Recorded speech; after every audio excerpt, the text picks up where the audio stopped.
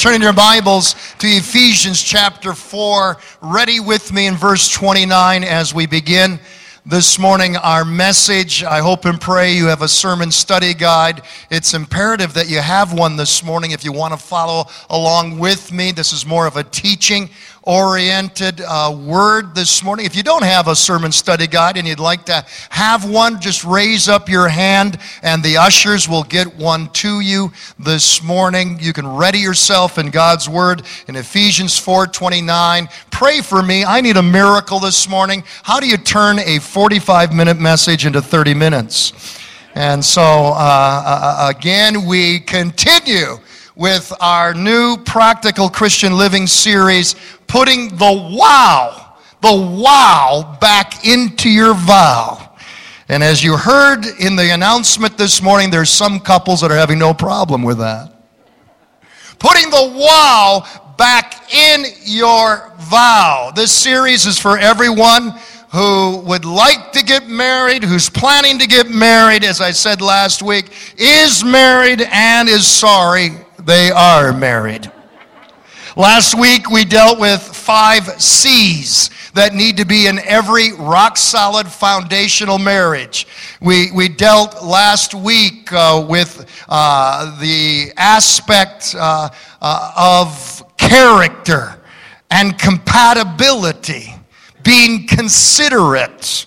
We'll go there again this morning. Having a surefire commitment to your vows and Christ-centeredness. 5 C's for each and every Christian marriage. I could have added another C, but it deserves an entire sermon in and of itself, and that's where I'm going this morning. What have researchers discovered is the best predictor of marital and home success? Researchers have discovered that 85% of all couples seeking marital counseling, that they all had one basic problem. 85% of all couples seeking marital counseling had this one basic problem: communication. The ability to properly communicate is the best predictor of home happiness. To prove this point, a woman went to her divorce attorney to file for separation and divorce. The attorney asked the woman, "Do you have grounds?" The woman replied, "Yes, about 2 acres." The attorney tried again, "Do you have a grudge?" "No. We have a carport," she replied. Frustrated, the attorney said, "Does he beat you up?" She said, "No, I let him sleep in every morning." The attorney threw up his arms in the air, shouting, "Lady, what's your problem?" She said, "My husband and I just can't seem to communicate." I wonder why. There's a crisis in communication today. Despite our technological leaps and communication, cell phones, texting, Twitter, email, Facebook, FaceTime, despite Snapchat, despite being able to talk with aquanauts on the floor of the ocean and astronauts walking on the moon, our family members can't talk to one another across the dinner table. Read with me the word of the Lord. In fact, let's stand in reverence to the word of the Lord. For this is a "Thus saith the Lord" this morning. We might laugh, we might share some jokes. I often do with Practical Christian Living series, because marriage, boy, can hurt so bad we got to love. The laughter that comes with it as well. But let's stand in reverence and respect to the word of the Lord as we offer a "Thus saith the Lord." Ephesians 4:29, "Do not let any unwholesome talk come out of your mouths, but only what is helpful for building others up according to their needs, that it may benefit those who listen. And do not grieve the Holy Spirit of God, with whom you were sealed for the day of redemption." Get rid of all bitterness, rage, and anger, brawling and slander, along with every form of malice. Be kind and compassionate to one another, forgiving each other, just as in Christ God forgave you. Listen, problems in marriage are not dangerous. Not being able to accurately communicate those problems and resolve those issues is. As long as two people can keep the lines of communication going, heart to heart, and freely express their feelings, differences can be resolved. Every day the enemy of your soul and my soul wages an all-out war against the home and marriage. We must learn as faithful Christian warriors how to keep the communication lines open. We must learn how to defend our families and marriages from attack and tear down satanic strongholds that rise up in our homes and win the victory in the name of Jesus. This morning we share our second word on putting the wow back into your vows. This morning, communication killers or pillars. Pray with me. Father, in the name of Jesus, grant us ears to listen to your word this morning and hearts to receive and believe. In the name of Jesus, amen. You may be seated. Fill in the blank with me. Lifetime lovers protect their marriages from five communication killers. The first communication killer is elevator talk. When you're going up many floors on an elevator and you're in there with people that are complete strangers to you, what do you talk about? If you do talk, what do you talk about? The weather. You would be surprised at how many Christian couples, how many married couples, that's all they talk about.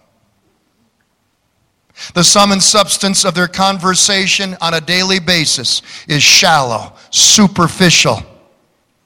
There is no in-depth, heart-to-heart, intimate, transparent, honest conversation going on whatsoever. In the morning, going to work. In the evening, home. What's for supper? What's on TV? Going to bed.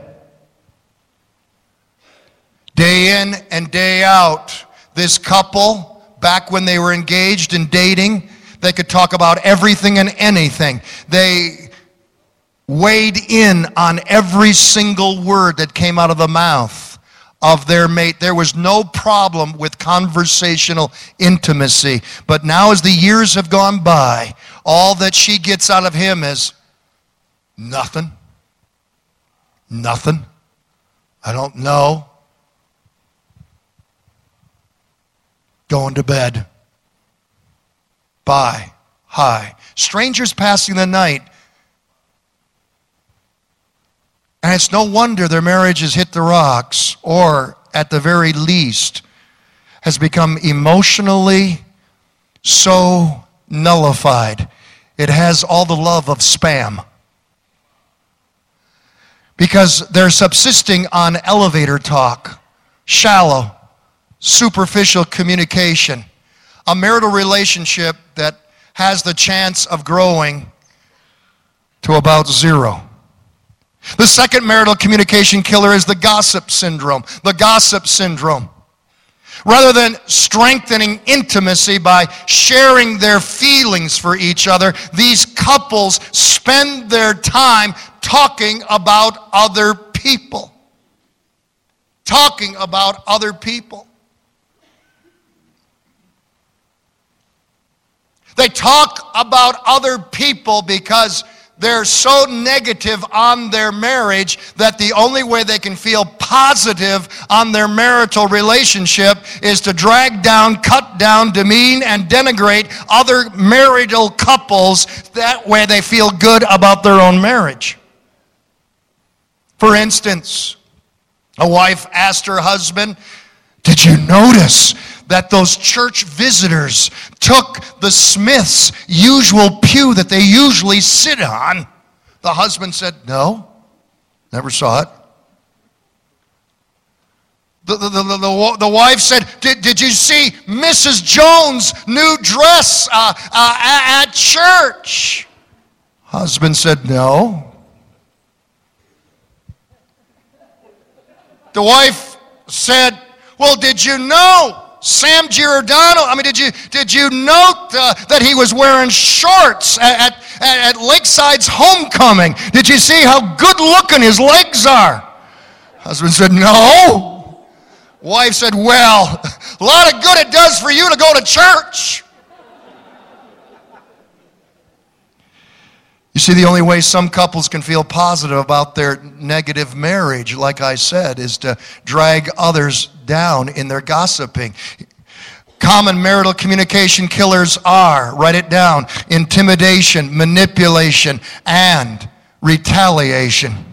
Real communication occurs when you and your spouse can be honest with one another without starting World War III and lobbing verbal nuclear warheads. There is no nakedness like psychological nakedness. And being totally, utterly transparent with your best friend, your spouse. When someone, especially our spouse, points out our deficiencies, points out our character weaknesses, our problem behavior, we tend to put up the dukes. Let's fight. We don't like anybody telling us about our shortcomings. We began to utilize defensive weapons. Defensive weapons like intimidation. Husband, you might think that your intimidation through your temper tantrums, your yelling, your door slamming, your stomping means end of discussion. Fini. Roger out. Adios. Buddy, read my lips. The discussion ain't over. And you better let her have her say right now, or you'll pay and pay and pay. And you're going to wish you had given her a chance to talk. And all the ladies would say, you did come here this morning. Wifey, let me talk about you. Wifey, routinely turning on the tears every time something doesn't go your way. Every time turning on the tears and saying, this is the line in the sand, sweetie. You cross over and I'll drown you with my tears. To control your husband with your waterworks is manipulation and not communication. And all the men would say, you're going to have to work on it, hubbies. Bunch of fraidy cats.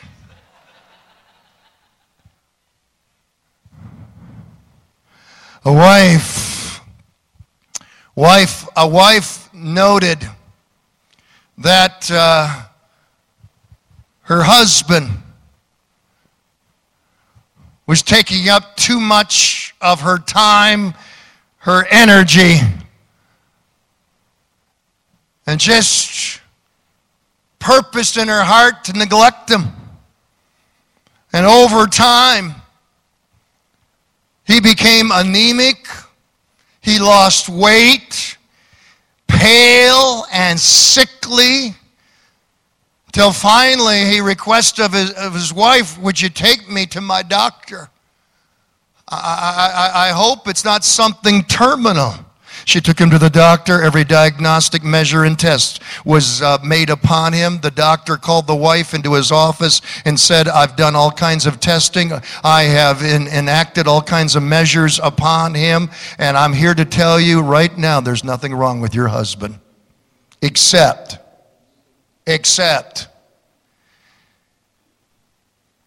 if you'll just cook him 3 square meals of good old-fashioned home cooking a day, if you'll keep the house clean and orderly, if you'll make the bedroom come alive on a consistent basis and bathe him and shower him with love and affection, you'll see a brand new man in your home. She met her husband out in the waiting room. He was so sickly, she had to drive, and as they were leaving the parking lot and getting out on the highway, he finally had the courage to ask, "Okay, what did the doctor say?" Without hesitation, she looked over and said, "You're going to die." He said, "You're going to die."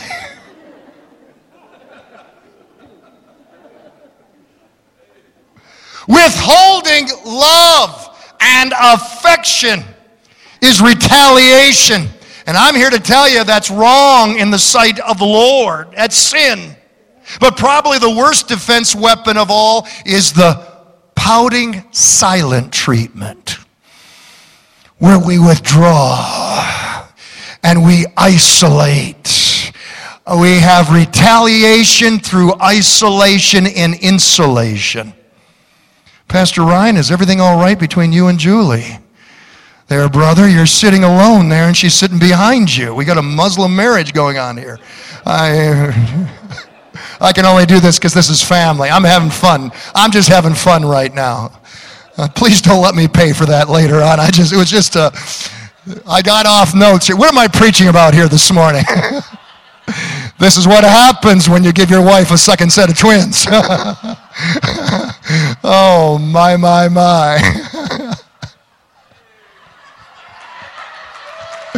Whoa!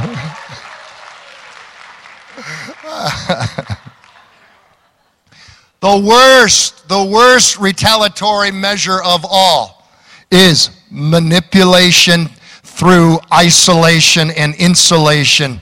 I'm talking about the silent treatment.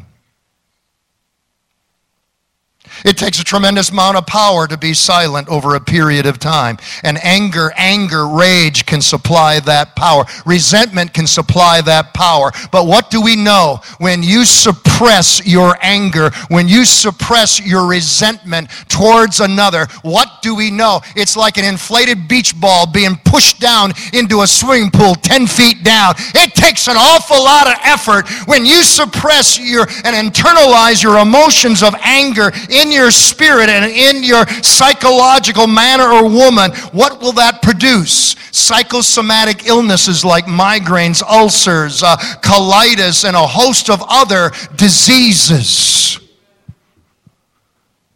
What does that communicate to us? That retaliation through the silent treatment is a very expensive tool to use on your spouse. Write it down. Refusing to realize or care about the differences between men and women is a communication killer. If you communicate with your wife, husband, like you would communicate to another man, honey, sir, ma'am, whatever, you're going to have a problem marriage. Wifey, if you communicate, if you converse with that man like you would another woman, you are not even at first base. You will debilitate your marital growth to absolute zero. A group of computer scientists gathered together to discover and research an answer. Shall we call the computer he or she? The computer scientists split into two different groups. A group of male computer scientists and female computer scientists. The women decided to use the masculine pronoun he or him for the computer. Here are their three reasons. To get a computer's attention, you got to turn it on.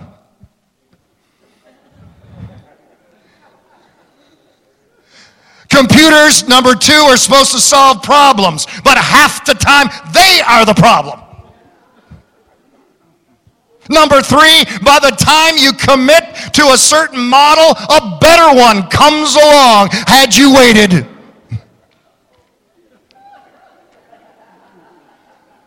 The men gave these three reasons why a computer should be referred to in the female pronoun as she or her.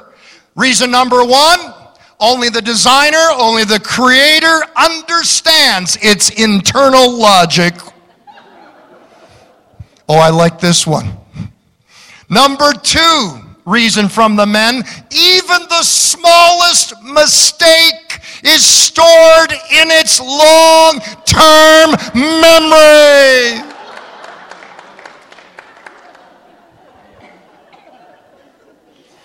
Number three, once you commit to a certain model, once you commit to a computer, these are the men talking. Once you commit to one, you will spend and spend and spend on all the accessories in the here and now and the hereafter.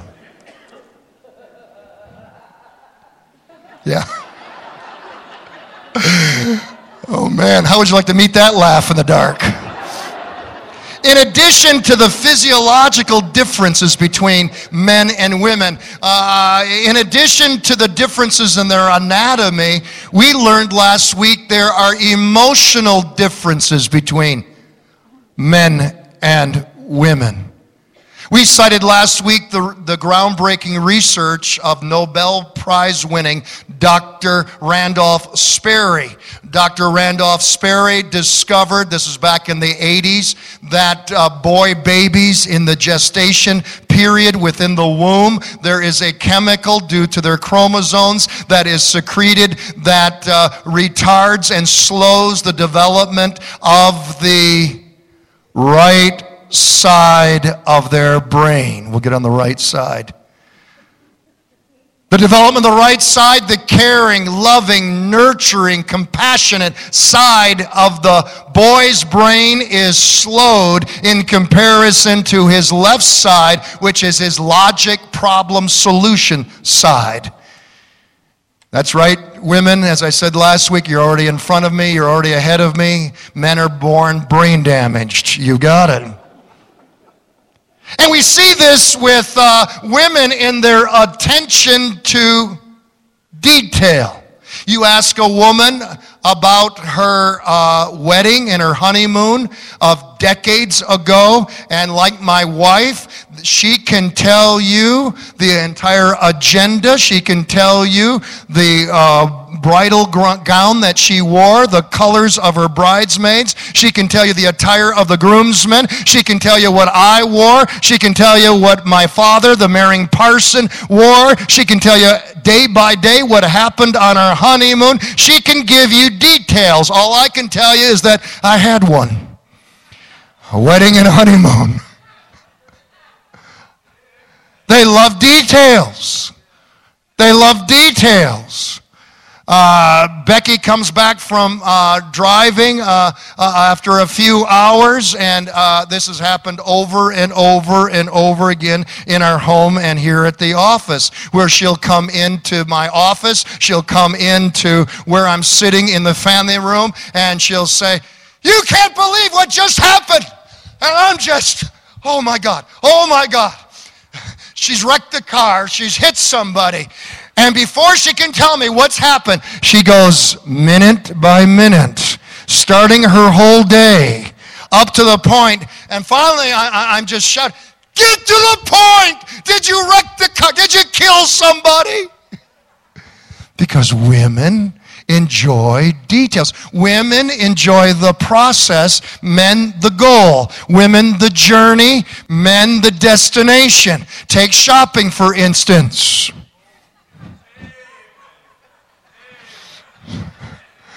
Now you're meddling, Pastor.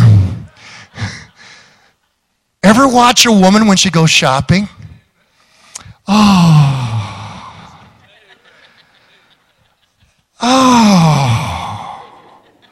It's all about the process, all about the journey, and then goes to this clothes rack over here. Oh. And then loads up the cart. I mean, just, oh. And the salespeople are just salivating. Oh, well, this is going to be awesome.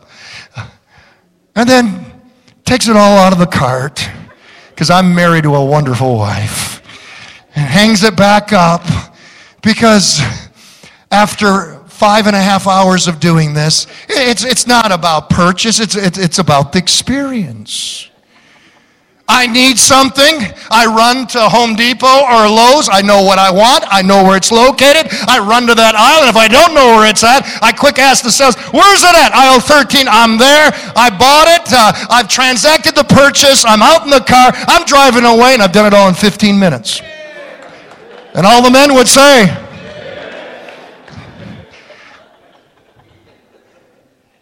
shopping is not about purchase, it's about the experience. And all the women would say, yes, because we're different, we're unique to one another. God has uniquely created us to be fitly joined together, not as two clones, not as an Adam and a Steve, but an Adam and an Eve. And viva la différence. And everyone would say, amen. Hallelujah. Yes.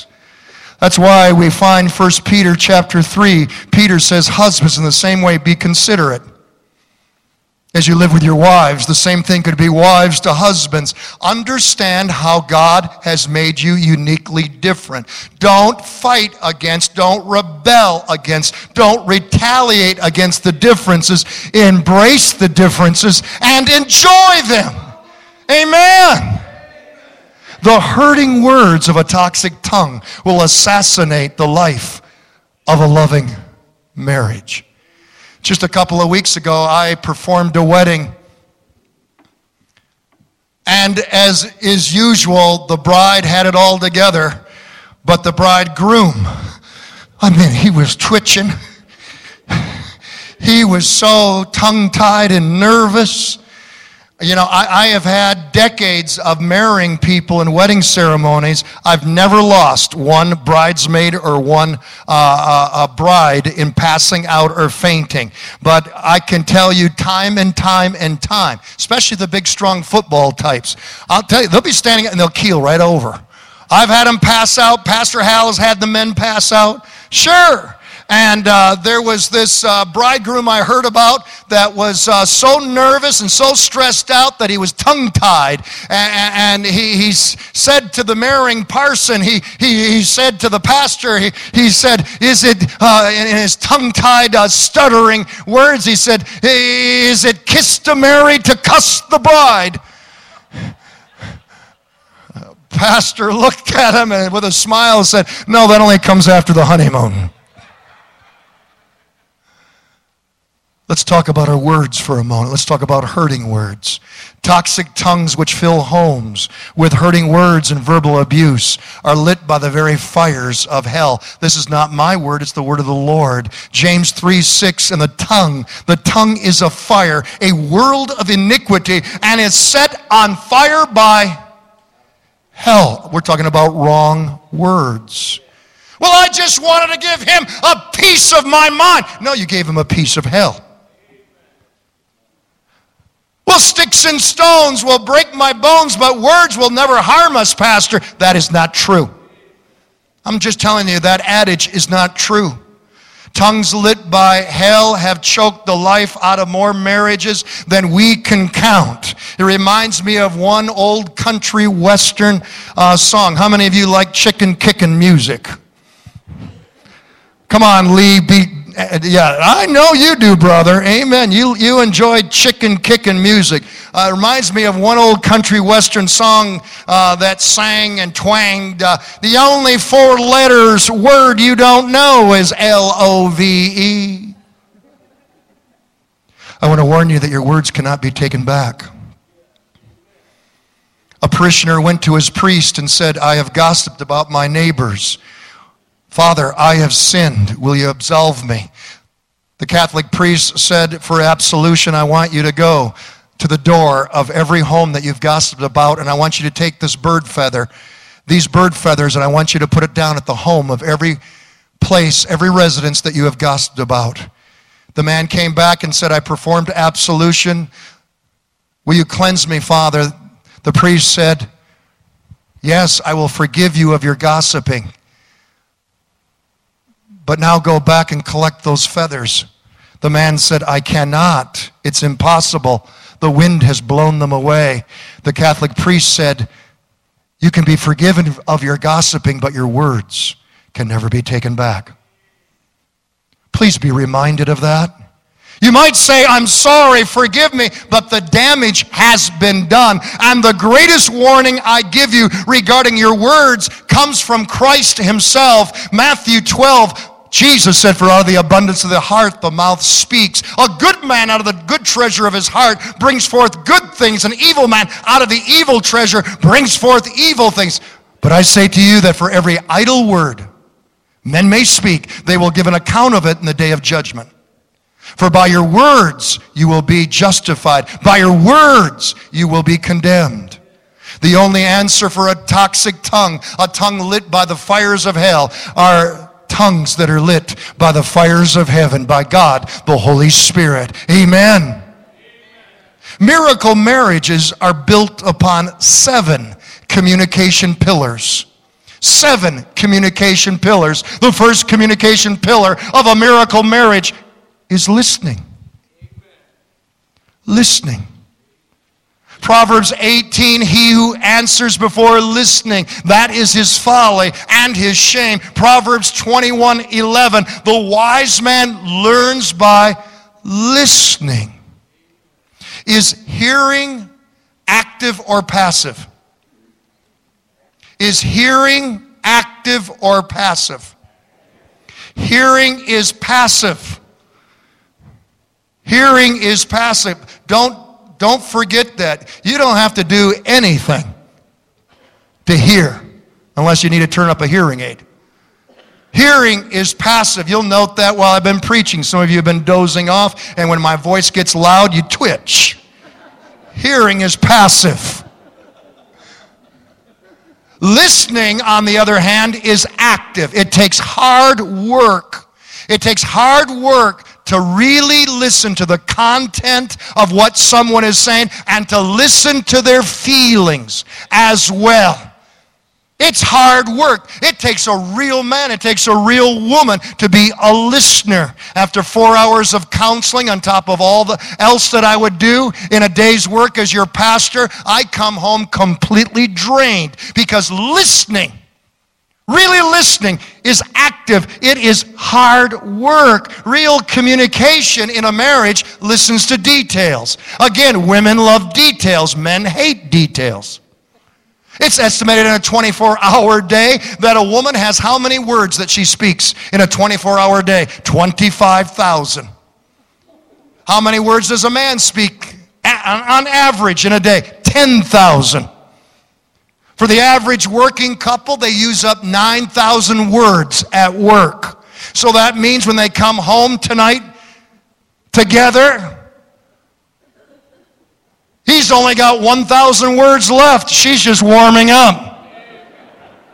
A successful marriage will close that gap in communication, in details. The second communication pillar of a miracle marriage is transparency.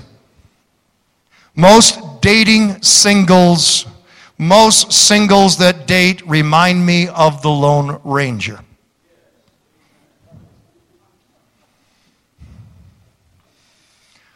What was the number one question that was constantly asked in every one of the Lone Ranger TV series? Who is that masked man? Now, the young people today, they don't call it dating, they call it hanging out. Or dating, or courting, whatever you want to call it.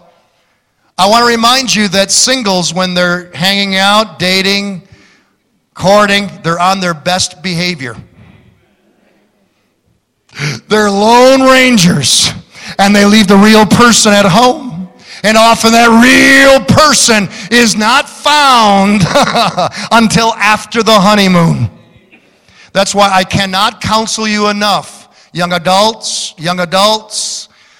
singles in the church, if you plan on getting married, Our office, Pastor Randy, Pastor Hal, myself, Pastor Ryan needs to get inaugurated and baptized in this. I mean, we are available for premarital counseling. A third party will discuss things and confront you with things that you are uncomfortable with, but it's good for you to hear, good for you to discuss, because you ain't touching the subject because you're both wearing masks.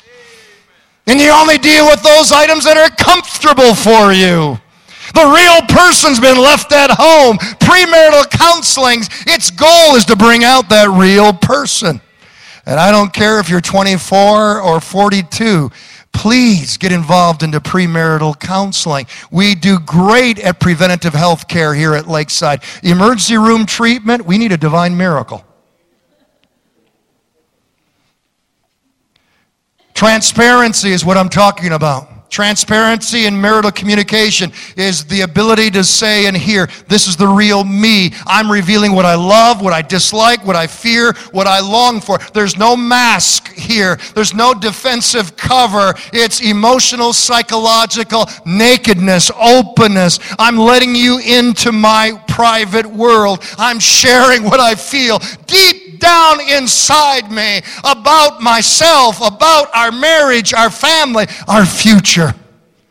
And I'm sharing about you. If you demand that your spouse agree with you on everything, then you'll never reach this level of intimacy. You'll simply be an emotional tyrant. Jesus was willing to be transparent. Jesus was able to open himself up and say, who do you say that I am? Please turn to that slide. Who do you say that I am? If you want to have a miracle marriage, be willing to be like Jesus and be transparent. Thirdly, couples who enjoy miracle marriages are those who communicate with empathy.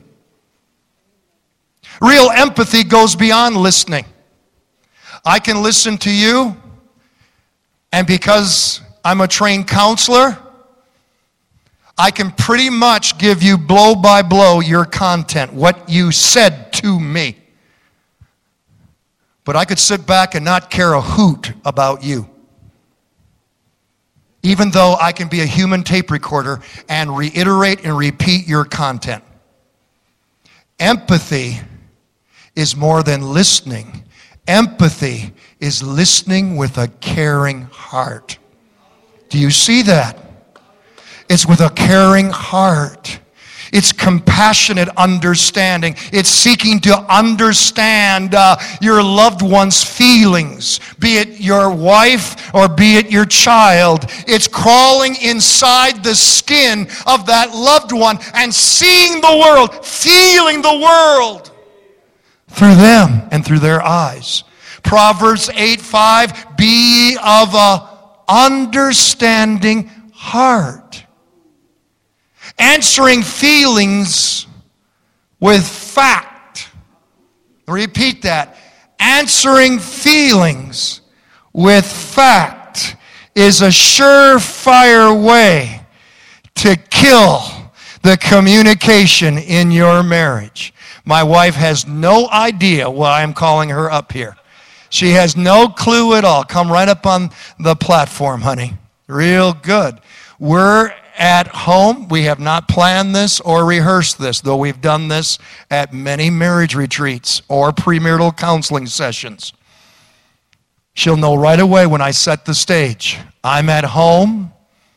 I'm in the recliner. I'm reading my newspaper. And you have just gone grocery shopping. Oh my goodness.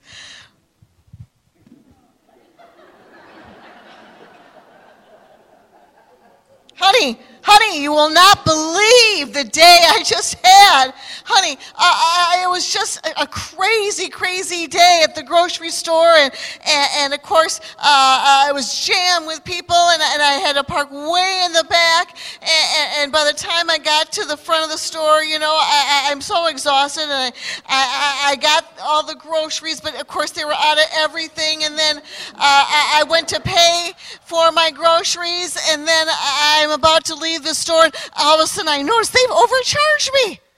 Instead of $6 for my bag of oranges, they charged me $60 for that bag of oranges. And so, of course, I had to turn right around, had to go to customer service and wait in this huge line and get my money back. And then went all the way to the end of that parking lot again with all these groceries. And then the milk fell out of the cart and it's rolling down the parking lot. And then the watermelon is rolling down the parking lot, and oh my gosh, and that was my day at the grocery store. Why don't you just change grocery stores and go to a different one?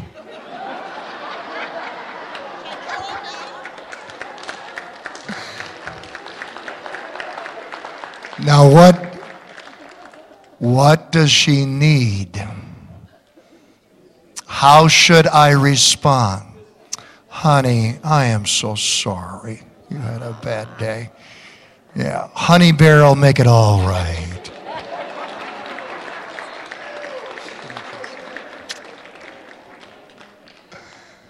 Look out. Again, husbands, we tend to be more left brain, problem solution. Most of the women that come in counseling with me do not want their problems solved. They just want somebody to listen to them. And I refuse to be a surrogate husband. They just want somebody to feel with them. Husbands, protect your home, protect your marriage. Let no man become your substitute.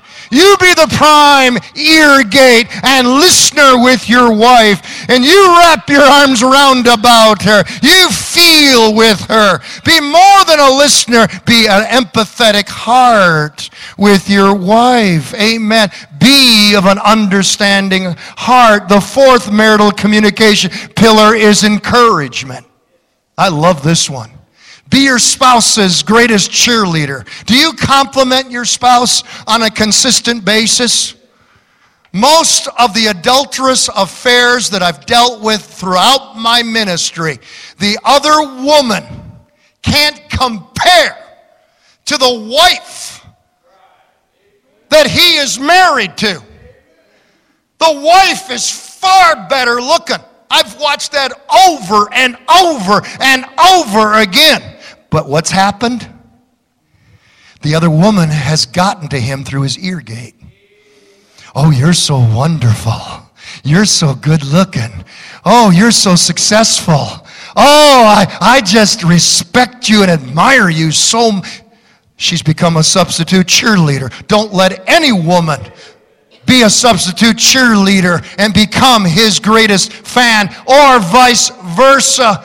What's pastor's favorite chore at the house? For those that have been camping out with me for years, what's my favorite chore? I'll be doing it tonight.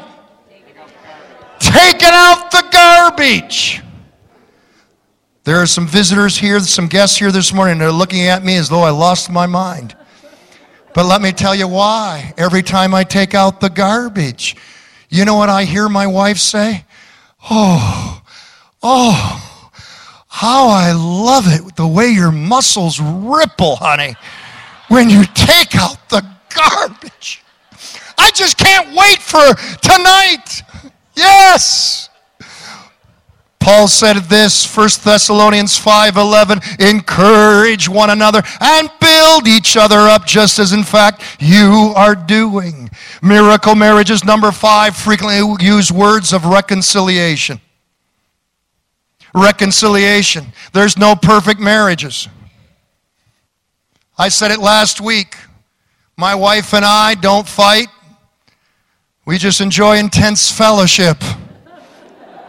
Then it's so much fun when we make up. I feel bad for couples that don't have intense fellowship. They never enjoy making up. Yeah. There are no perfect marriages. There are marriages in process, in the process of becoming more bitter or better. Which one is yours? Which one is yours? Miracle marriages humble themselves on a consistent basis when they're wrong and say, I'm sorry. I'm sorry. Stop acting like a child. Grow up. Admit it when you're wrong. And in the name of Jesus, bow that proudful spirit, humble it, and say, I'm sorry. Miracle marriages also say, I forgive you. I want to remind you that forgiveness is an act of your will and not your feelings. Honey, you have been holding on to that for too long, and today is the day of your miracle. Today is the day to let it go. Today is the day to look him in the eye and say, I forgive you. Yes, I know that women process, and men, it's an event. Yes, I know that women can hold on to it and say, I'm not going to forgive and I'm not going to forget. And I know men can go out behind the factory, duke it out, and it's over. I'm aware of that. But we don't walk by feelings, we walk by faith. And God's word says, get over it now. Don't go to bed angry, lest you give the devil a mighty opening and a foothold into your marriage, into your home. Forgiveness is a response of your faith, not your feelings. Forgiveness is not just for the other, it cleanses you. Forgiveness changes you. Forgiveness, hallelujah, saves you. Forgiveness frees you. God cannot hear your prayers until you release instead of resent and forgive. The sixth communication pillar for a miracle marriage is consistently saying, I love you, in both word and action. It's not I love you if you stay young looking. I love you if you get cosmetic surgery. I love you if you continue to bring home a fat paycheck and buy me the toys that I want. I love you if you perform in the bedroom. The most courageous people are the people that are getting older and yet remain faithful to their marital vows, because our bodies change. But real love is when you're able to look at her and she's able to look at you and you're able to say, hey, you're my best friend. And my love is growing stronger day by day. I want to grow old with you. I'll never leave you. I'll never forsake you. You're stuck with me. My love has no fine print at the bottom of the page. My love has no escape clauses. It's not conditional love. I love you in sickness or in health, in rich or for poor, for better or for worse. I love you. I love you. I love you. Number 7, finally, miracle marriages thrive on the communication pillar called conversational intimacy. Let me just say, in the sake of time, conversational intimacy puts it all together. Conversational intimacy utilizes the dynamic of listening, empathy, complimenting, encouragement, forgiveness, reconciliation. It puts it all together. Conversational intimacy is oneness, not just physically, intellectually, or relationally. Conversational intimacy is oneness on our soulish level.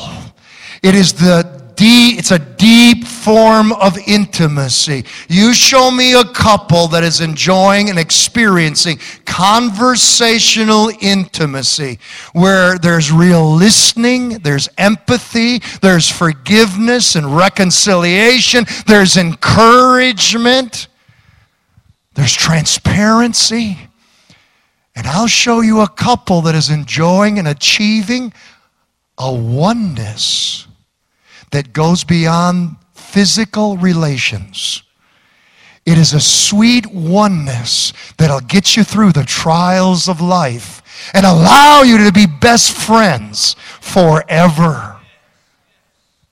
Spiritual intimacy. Spiritual intimacy can only be experienced and enjoyed by Christian marriages. Think of it.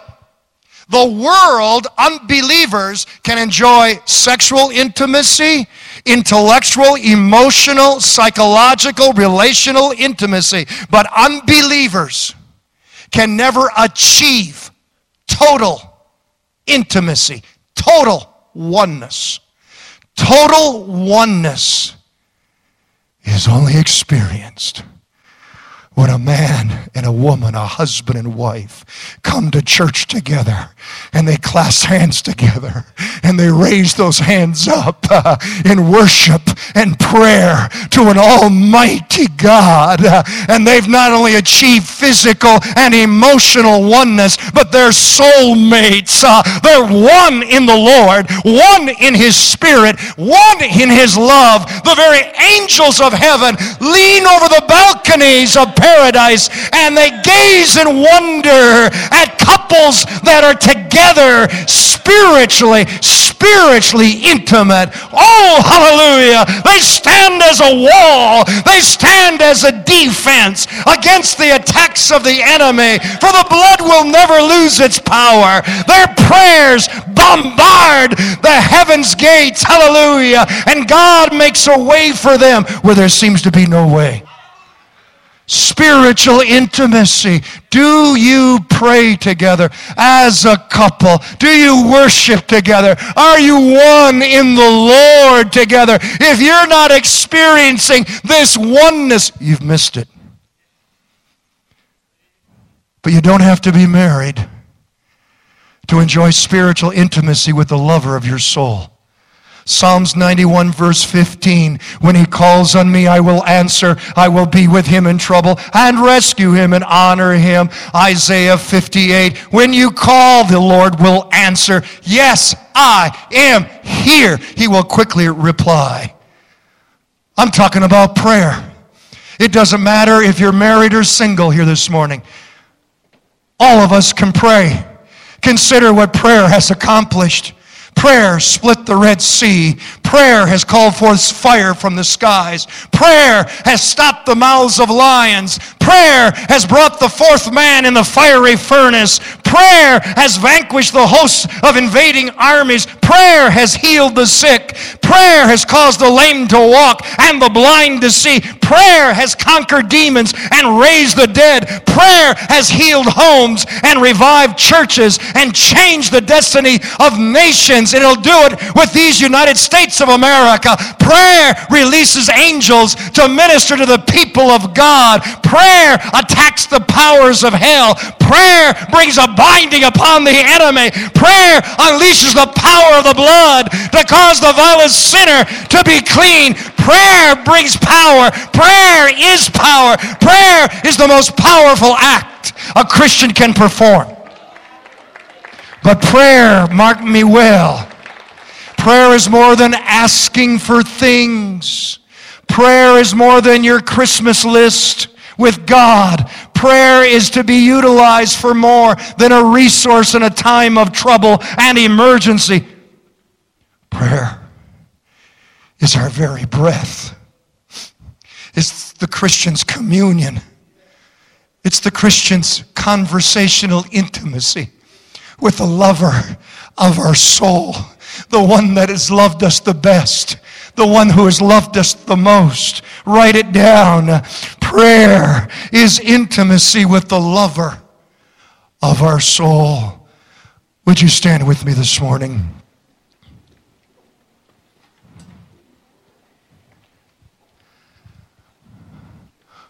Who was Gonell Guzman? This day is very important to Gonell Guzman, for she was the last survivor to be found on 9/11. Gonell Guzman was found 26 hours after 9/11 took place. She fell from the 13th floor. She fell 13 stories. The only thing that spared her life was the fact that she fell on a body, the dead body of a fireman. As she laid on his dead body, she called out to God. She called out to the lover of her soul, the one who has said, I will never leave thee. I will never forsake thee. She would have never been found. The color of the clothes that she was wearing so camouflaged and so mixed in with the rubble. The only way the searchers said that they found her was because of the reflective clothing of the fireman that she fell upon.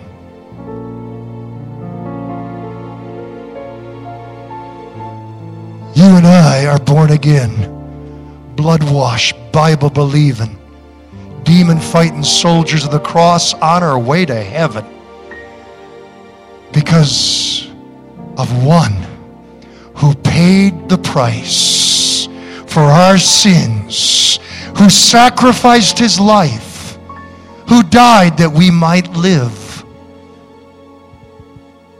Prayer is powerful. Prayer is our greatest privilege and our highest responsibility because of whose name we pray in. We pray in the name of, to the sinner, Jesus' name means forgiveness. To the sick, it means healing. To the lonely, his name means comfort. To the oppressed, the name Jesus means power. And to we, his children, his name means love.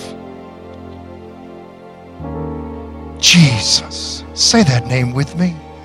Jesus. Jesus. Jesus. Jesus is here right now. Jesus is walking up and down these aisles. Jesus is breathing his Spirit upon you. Jesus is in the business of resurrecting dead marriages. Jesus is in the business of healing broken homes. Jesus is in the business of reviving lukewarm churches. Jesus is here this morning. Hallelujah to Jesus. Do you believe in the power of prayer? Is your belief equal to your practice?